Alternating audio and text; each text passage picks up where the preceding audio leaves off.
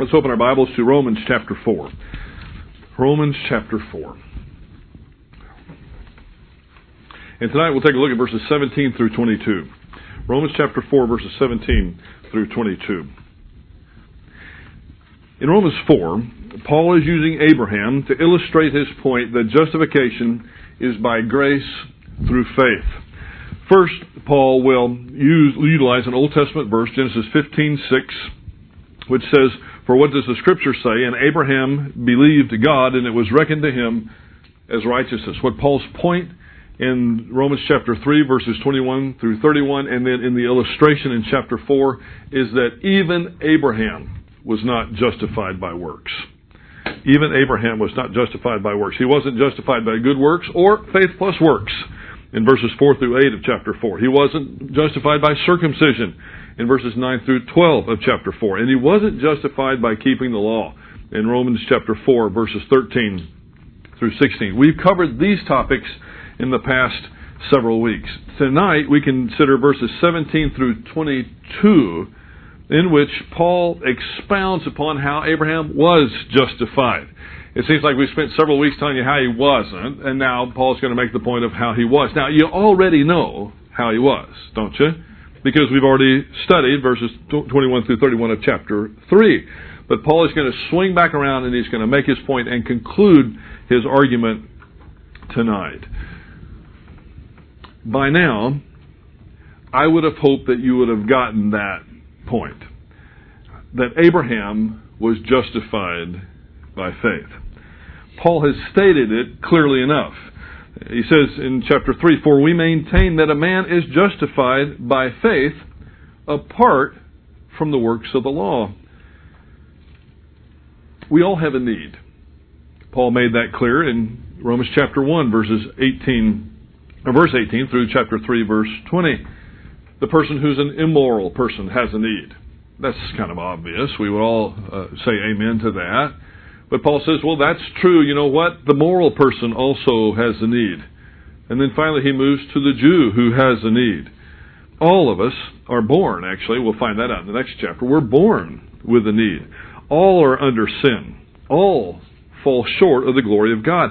No one is righteous enough to earn God's favor on their own. But God, through His Son, has provided the divine remedy to this terrible problem that Paul outlines in chapter 1, verse 18 through 3:20. God has provided a remedy. I hope you saw, as we covered that material, that we're wrapping up a great deal of that tonight and next week, but I hope you saw that the hole was too deep for any of us to dig our own way out. I know that most of you are real fine people. All of you are real fine people. I don't want to make exceptions. We won't talk to anybody's spouses to validate that tonight. But as wonderful as you are, none of you were saved by your own goodness. If, by chance, I should do your funeral next month or the month after, I'm not going to tell them that you're in heaven because of your own goodness, because I couldn't do it. As wonderful as many of you, or most all of you are. Wouldn't it be terrible to say, you know, our beloved brother was a complete louse, but he's in heaven today because of what Jesus Christ did. Well, no, we all know that the hole was too deep for us to dig our way out of. And no matter how good we are, no matter how good we view someone else to be, all of us need a Savior. The only way that that's going to happen is to utilize the divine remedy that God sent through His Son, Jesus Christ, and appropriate that remedy by grace through faith. And to use some of the terminology of Paul, by grace through faith alone in Christ alone. And Paul has made it very clear that it's not faith plus anything. It's not faith plus works. It's not faith plus baptism. It's not faith plus joining a church, and it's not faith plus giving any money. It's faith alone. How dare we come with anything but faith? That would diminish the sacrifice that Christ made. We've been on this subject for a little more than 6 months now. It didn't seem like that to me. You may say it seemed like a year to you, but it's been 6 months since we started the idea that everyone needs a Savior, that the only way that we're going to be justified is by grace through faith, and then now we've spent several weeks on how we're not justified. But I know that it seems like a long time, but I do believe that it's time well spent. There is no more important area in theology than the study of soteriology. That's the doctrine of salvation. And I say that to people who are, I would assume, already saved. It's important for us to understand the foundations of our faith. For as we begin, then we will continue. As we begin in faith, we'll continue in faith as well. And this is a passage tonight where we'll see that those two ideas intersect. I'm afraid, though, that even though the area of soteriology is perhaps the or one of the most important aspects of theology, I'm afraid that it's here in soteriology, in application of the theology, that the Christian community is perhaps the weakest. There are some really sloppy gospel presentations out there. In order to validate that, and you can do it on your own, start looking carefully at the salvation tract someone may pass out to you. Don't turn it down. For the next few months, take them. Take every one. Read it carefully. And see. You do your own evaluation. See if it lines up with what the Apostle Paul has said in chapter 1, verse 18, all the way through the end of chapter 4. See if it lines up. And I think you'll find that the majority of them do not. For some reason, even those who write gospel tracts just can't help but adding a little works in there somewhere. It's subtle sometimes, but there are some really sloppy presentations. Now, I'm glad that people are telling other people about Jesus Christ. That is wonderful. We rejoice in that. And I'm certain that folks are coming to Christ in spite of poor presentations of the gospel. The reason I'm certain of that is because the Holy Spirit is the sovereign of evangelism. The Holy Spirit can take even a poor gospel presentation and make it effective for salvation.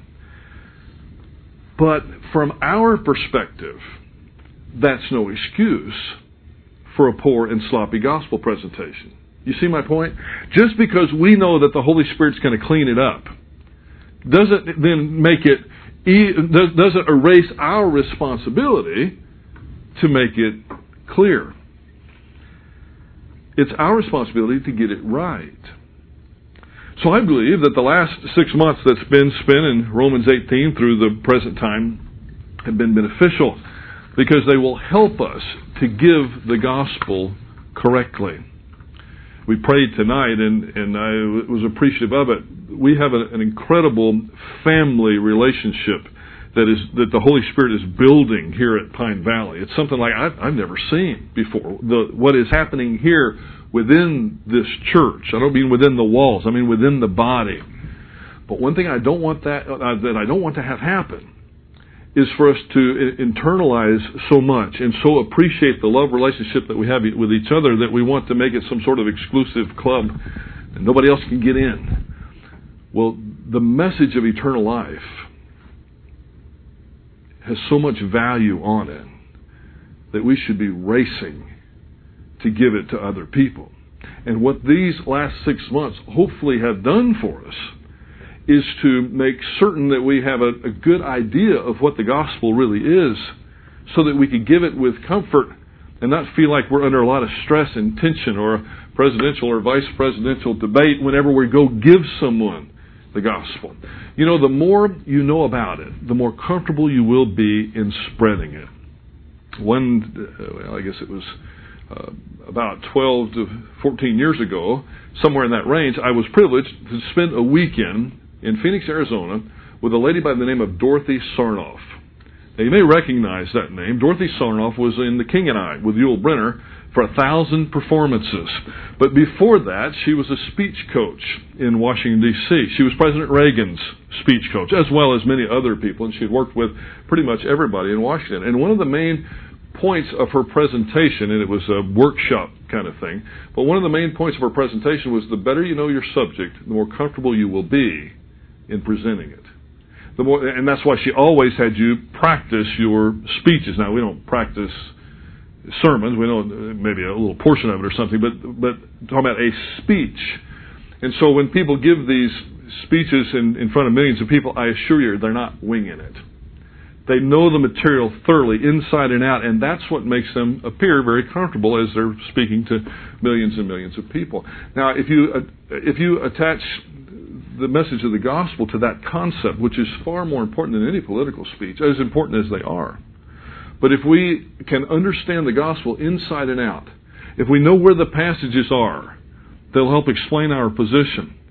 If we know what the objections might be, and I'm not talking about in the sense of some sects which just practice arguing. I'm not talking about that. I'm talking about knowing your subject really, really well. Then your presentation is going to be more relaxed, and the more relaxed you are, the chances are greater that you're going to be speaking the truth in love, and not in anger, and not in irritation. So I think the last 6 months have been very, very beneficial to our church.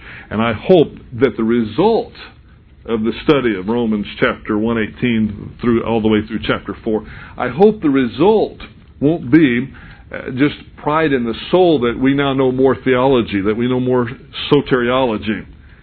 I hope the result will be an actual outpouring of the gospel of grace from Pine Valley Bible Church.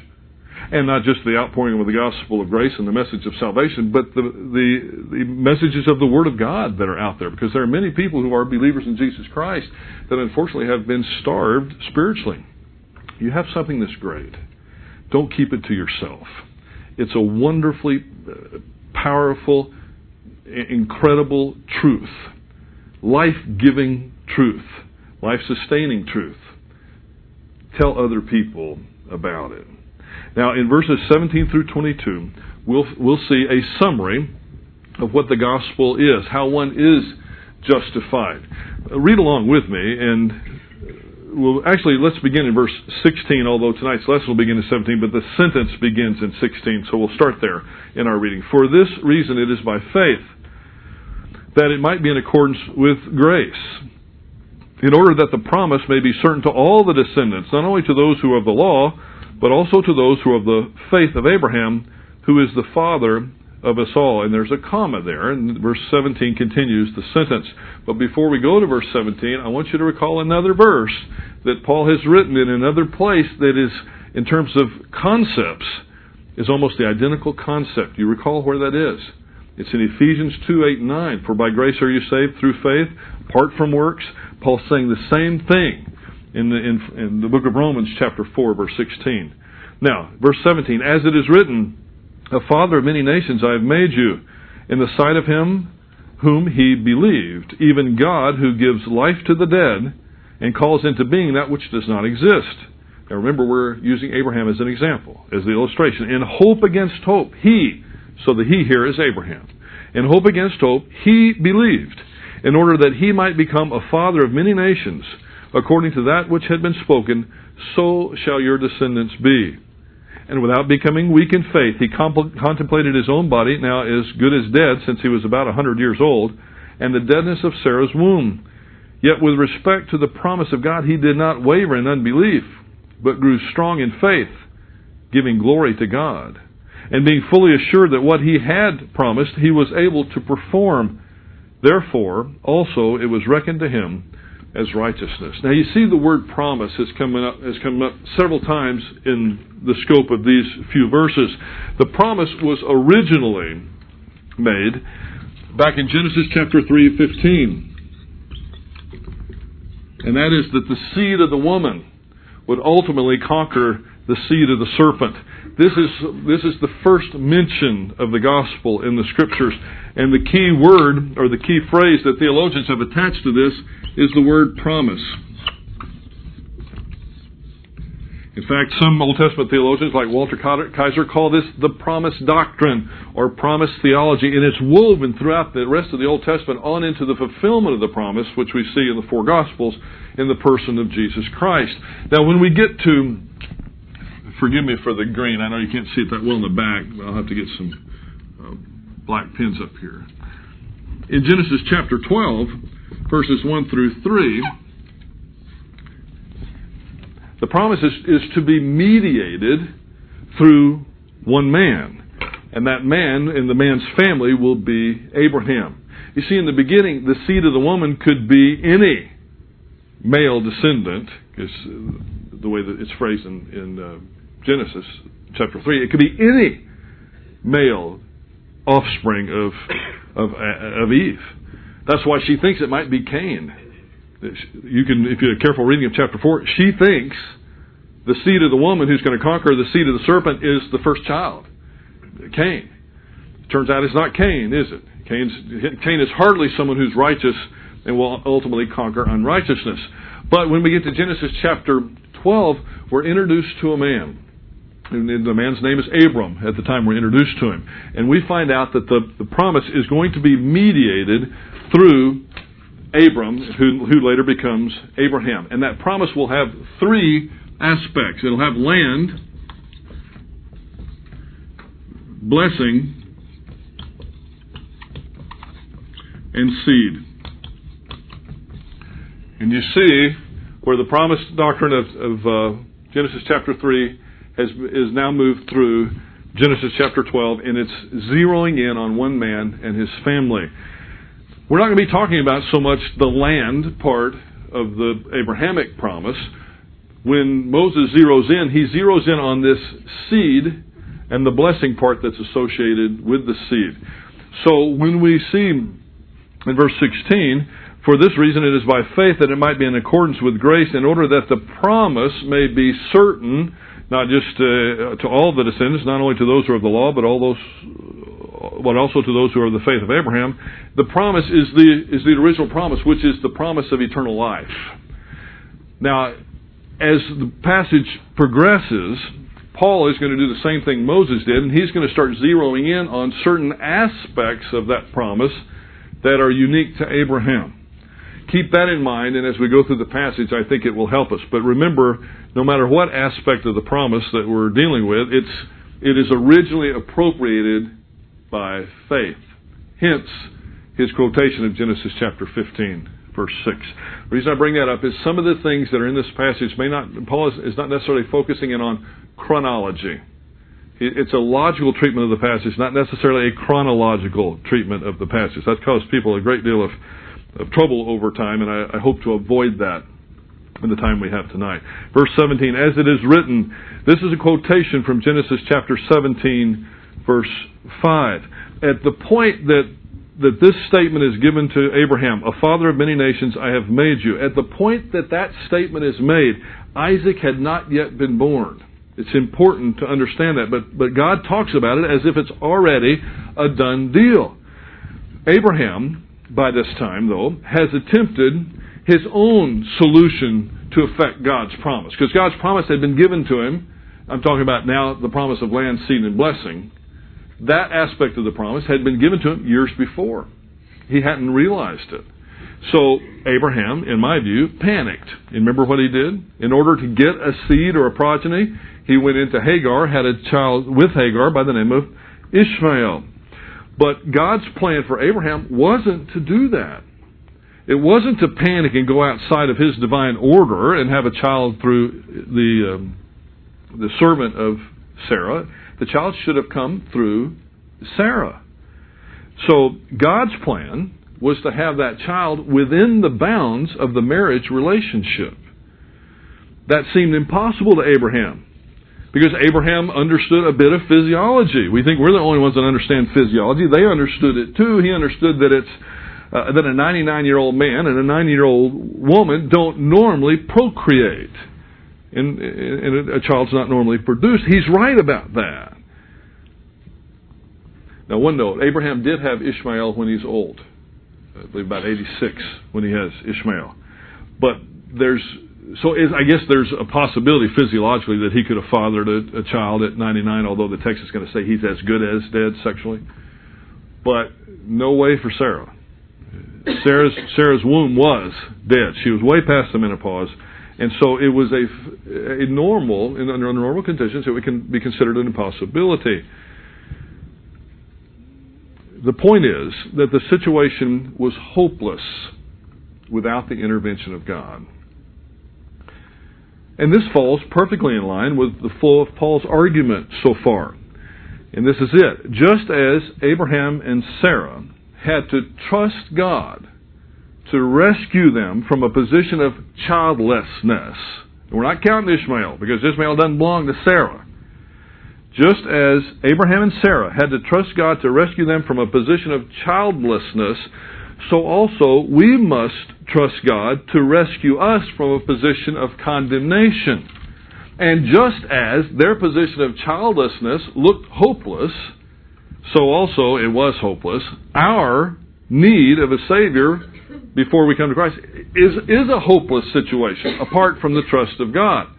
So what Paul is doing here in closing this section up and using Abraham as an illustration, he's using Abraham as an illustration of one who had to exercise faith.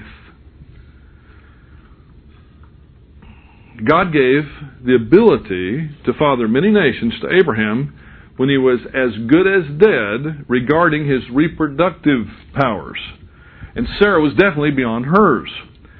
God summoned yet uncreated nations as he had summoned the uncreated cosmos, the world, merely with a word. In this case, a word of promise. So verse 17 says, as it is written, a father of many nations I have made you in the sight of him who believed, who exercised faith, even God who gives life to the dead. Now, I don't believe that's necessarily talking about Abraham there. I believe he's talking about those who are spiritually dead at this point. And then calls into being that which does not exist. Here's the point, and don't miss it. It's beautiful. If God could create the universe by the word of his mouth, bringing life to the sexual function of two individuals past their normal childbearing age doesn't seem so big, does it? If he could create the universe by the word of his mouth, then taking care of Sarah's barren womb doesn't seem like a big thing, does it? He created all that anatomy and physiology in the first place, called it into being out of nothing. It doesn't seem so big anymore. And neither should that car payment that you're so worried about, or the house payment, or the insurance payment that you can't make this month, or that diagnosis that wasn't exactly what you wanted to hear when the doctor sat you down, or that family situation that's causing you to lose sleep. If God can create the universe, he can solve whatever problems that life throws your way. And I challenge you to think of an exception. If he created the universe by the word of his mouth, and not only created it, but sustains it by his omnipotence and his omniscience, the fact that he's all-powerful and the fact that he knows everything that can be known and always has, never learned anything, always knew it, I think he can handle that car payment. I think he can handle the family situation that you're so stressed out about. And I'm not saying these aren't real problems. They are real problems. They are painful things. And he can also handle whatever illness it is that you've got facing you.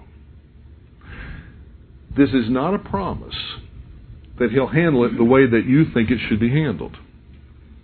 It's not a promise that you'll be healthy, wealthy, and wise. It's false theology. The Bible never says that. But it does mean that he can do it. Now there's another factor that we learn from looking at the remedies that he's provided for this great hole that we've dug ourselves, and that is the divine remedy of Jesus Christ that we mentioned a minute ago. You know the verse that probably you've memorized before any others, maybe the first one your mom or dad ever told you, so we kind of think of that as a child's verse, but it is far from being a verse for children. For God so loved the world, that he gave his only begotten Son, that whosoever believeth in him should never perish but have everlasting life. That's the wild card. See, not only does he have the ability to handle the problem, If He could create the universe, I hope you would agree with me, at least philosophically, that He has the ability to handle the problem. If He created the universe, He also has the knowledge about the problem. But John 3:16 and other places tell us that He loves you dearly. So dearly it can't even be put into words. If He would be willing to sacrifice His own beloved Son for you, then He's going to take care of the problems that life throw at you. No matter how difficult those problems appear to be. And again, I'm not minimizing anyone's problem. In our prayer list tonight, for goodness sake, there was severe, incredible suffering that many are going through. Some in this room, some that are loved ones of people in this room. But He can create the universe. He can solve the problems that life throws at us. And in His love, if you mix His love with His omniscience and His omnipotence, it's a thing of beauty. And we trust Him. We lay the problem at His feet and say, I am yours. I know that you love me. And I know you're aware of this. I lift it before you now, and then you can sleep through the night. Remember, by the time that Genesis 17, or the events of Genesis 17 occurred, Abraham had already tried his own solution to this problem that he faced. He had been promised a child that wasn't forthcoming, so he went out and got one the best way he knew how, outside of the boundaries that God had set. He turned away from God's remedy because he thought it was impossible. Now he needs to turn away from his own remedy and really trust God.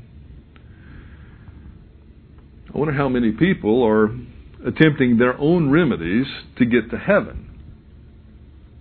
Their own remedies to this problem of condemnation that we read about in chapter 1, verse 18 and following, through 3:20. When God has plainly said, trust me. There's one way to get here. It's open to everybody. When people talk about Christianity being exclusivistic, it is, in the sense that there's one remedy. You have to go through Jesus Christ. But guess what? Everybody can come. It's open to everyone. Come one, come all. But you got to go do it God's way. But unfortunately, a lot of the times, you look out at the world and people are attempting their own remedy, just like Abraham attempted his own remedy in going in with Hagar to have a son rather than waiting for God to do it within the bounds that He had set up. People say, I'm going to be good. I'm going to go to church. I'm going to give some money to charity. And the worst one is, that I've heard, I'll just take my chances. Take your chances? With eternity? You're going to take your chances with eternity? Not me. Not now, not in a million years. That's one thing I'm not going to gamble with. It's what's going to happen to me for eternity. How many believers are also attempting their own remedies for life's problems subsequent to salvation? We accept the divine remedy for the condemnation that we learned about, but then after that, we attempt our own remedies, like Abraham did, outside the bounds of what God told us that should be right. And we wonder, what's going on? You know, when that happens, deep down we know we're doing it. Deep down we know we've gotten outside the boundaries that God has set for us. And we know that we have to twist the rules. When you find yourself having to twist the rules to get one of your schemes, my schemes, to work, then you can pretty well bet that it's not the divine remedy. If we're having to twist His rules to make things work, it's not the divine remedy. Don't play Abraham in this case. Don't follow the pattern that he took when he had a lack of faith and went into Hagar. Follow the pattern of Abraham in terms of our subsequent faith that he had when he finally trusted God and went in with Sarah. In verse 18, the text says, in hope against hope he believed. The phrase there, in hope against hope, should be understood. The Greek word hope, elpis, means a confident expectation or an expectation that something is going to come to pass. But the phrase "in hope against hope" means he has a confident expectation that this is going to come to pass, even though, under the physiological understanding that he had of his day, it ought not to. But he still trusted God. God's the one that told him this is going to happen. He's told him a couple times now. He told him it wasn't through Ishmael, because Abraham wanted it. Even after he's told that you went the wrong way, he still begs, can't you just do it through Ishmael? Because Abraham couldn't see how it was going to be fulfilled. In hope against hope, he believed. He trusted, in order that he might become a father of many nations, according to that which had been spoken, so shall your descendants be. So Paul concluded his proof that faith was the only method of justification before the cross by showing that showing what Abraham did in trusting God is essentially what everyone must do. We all must exercise faith. Abraham's hope rested solely on God's promise. He had no hope of obtaining descendants naturally. His faith was not a condition for the reception of the promise of progeny. I wanted that to be clear. But he believed with the intention of receiving it. Now, his faith that he exercised in Ur way back, when he was a younger man, or when he was 75, was a condition that he had for receiving eternal life. That's the promise. Again, that's why I brought those two things up in the beginning. I don't want you to confuse the two. But he is using Abraham's subsequent faith as an illustration now. Verse 19. And without becoming weak in faith, he contemplated his own body now as good as dead, since he was about 100 years old. Actually, the Old Testament tells us specifically he was 99 when that happened. And the deadness of Sarah's womb. Yet with respect to the promise of God, he did not waver in unbelief, but grew strong in faith, giving glory to God, and being fully assured that what he had promised he was able also to perform. Even though Abraham's faith was stronger at some times than it was at others, Paul could say that he was not weak in his faith. So Paul, under the inspiration of the Holy Spirit, cuts Abraham some slack for his failure. That gives me a lot of hope too. Some of us are so, and rightly so, we're concerned with the outcome of our lives that I think we overthink our failures sometimes, as though God is going to keep a very specific record of all those and can't wait to shake his finger at us at the judgment seat of Christ. I don't see it that way. I think at the judgment seat of Christ it's going to be broad strokes, broad movements. How were you, on the whole, were you faithful with what I provided you with? But Paul seems to cut him some slack here, even though the Old Testament does indicate that there were times when he exercised more faith than others. We'll put it that way.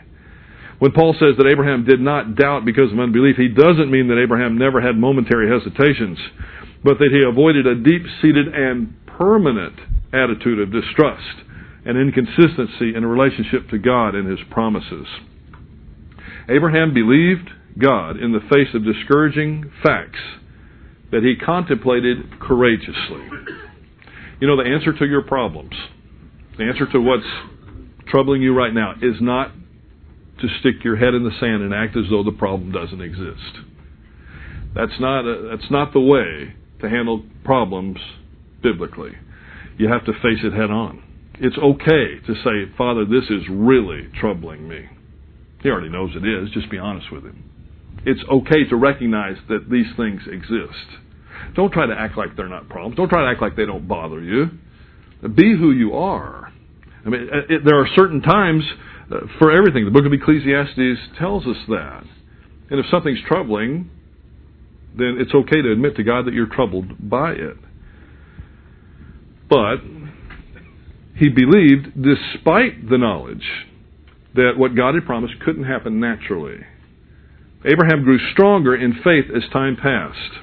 And the record of his life in Genesis shows this. He gave glory to God by believing him. Verse 21, as we close, explains the essence of faith. Abraham was fully assured that what he had promised, he was able to perform.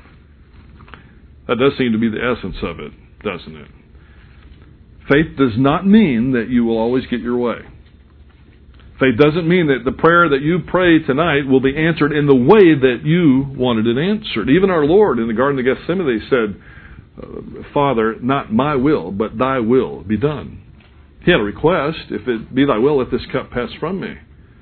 But he acknowledged that the Father's will is what he wanted.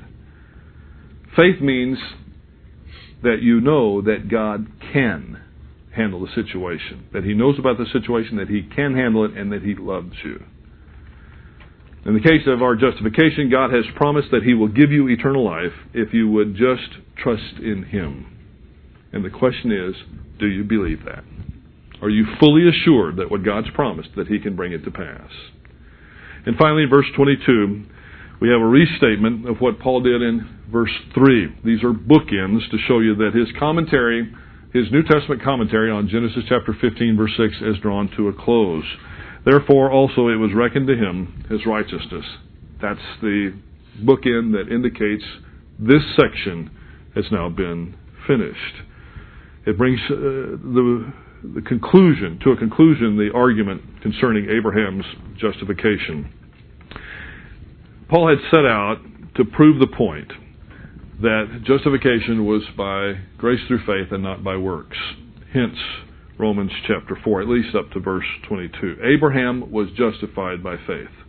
This justification occurred chronologically long before he trusted God to give him a progeny. But Paul, like Moses, refers to a time later than Abraham's initial justification in discussing his faith because of the significance of this seed component and blessing component to the Abrahamic covenant. So what has Paul done in chapter 4? First, he's made a negative case. Abraham was not saved. He was not justified by good works or faith plus works. He was not justified by circumcision. He was not justified by keeping the law. He was justified by faith. I hope that this will help you in your own witnessing. Especially, in my own experience, the fact that we're not justified by faith plus. If you're into memorizing Scripture, or at least memorizing the address where you can find Scripture, that's one that I would spend some time with, and that's Romans 4 and 5. Because the majority of people that you will talk to out there in your gospel discussions, if they're not already saved, will be trying to add something. They'll either be trying to do it on their own. Not too many people are going to be trying to keep the Mosaic Law. Not that many people are really going to be trying to be saved by circumcision. But there's a bunch out there, a lot, that are trying to be saved by faith plus works, or just by works. Let this be not theological material that stays in our souls. Let this be theological material that works on our souls and motivates our soul to go forth and present the good news of the gospel of Jesus Christ and what he did for us, to present that divine remedy to as many people as we possibly can. It is truly a matter of life and death, not something to be gambled with. Heavenly Father, we're intensely grateful for what you've done through your servant Paul in these first 4 chapters of the book of Romans, minus a couple of verses, in which you have outlined exactly the problem, the deep hole that we were in, and now also the divine solution, the divine remedy. May we learn it. May we have a thorough understanding of it. And then, Father, I pray that your Holy Spirit in the days, weeks, months, and even years to come would motivate us to spread this wonderful news. May we never keep it to ourselves. And Father, we'll ask for the power to do that, as well as the motivation. In the precious name of Jesus Christ, our Savior. Amen.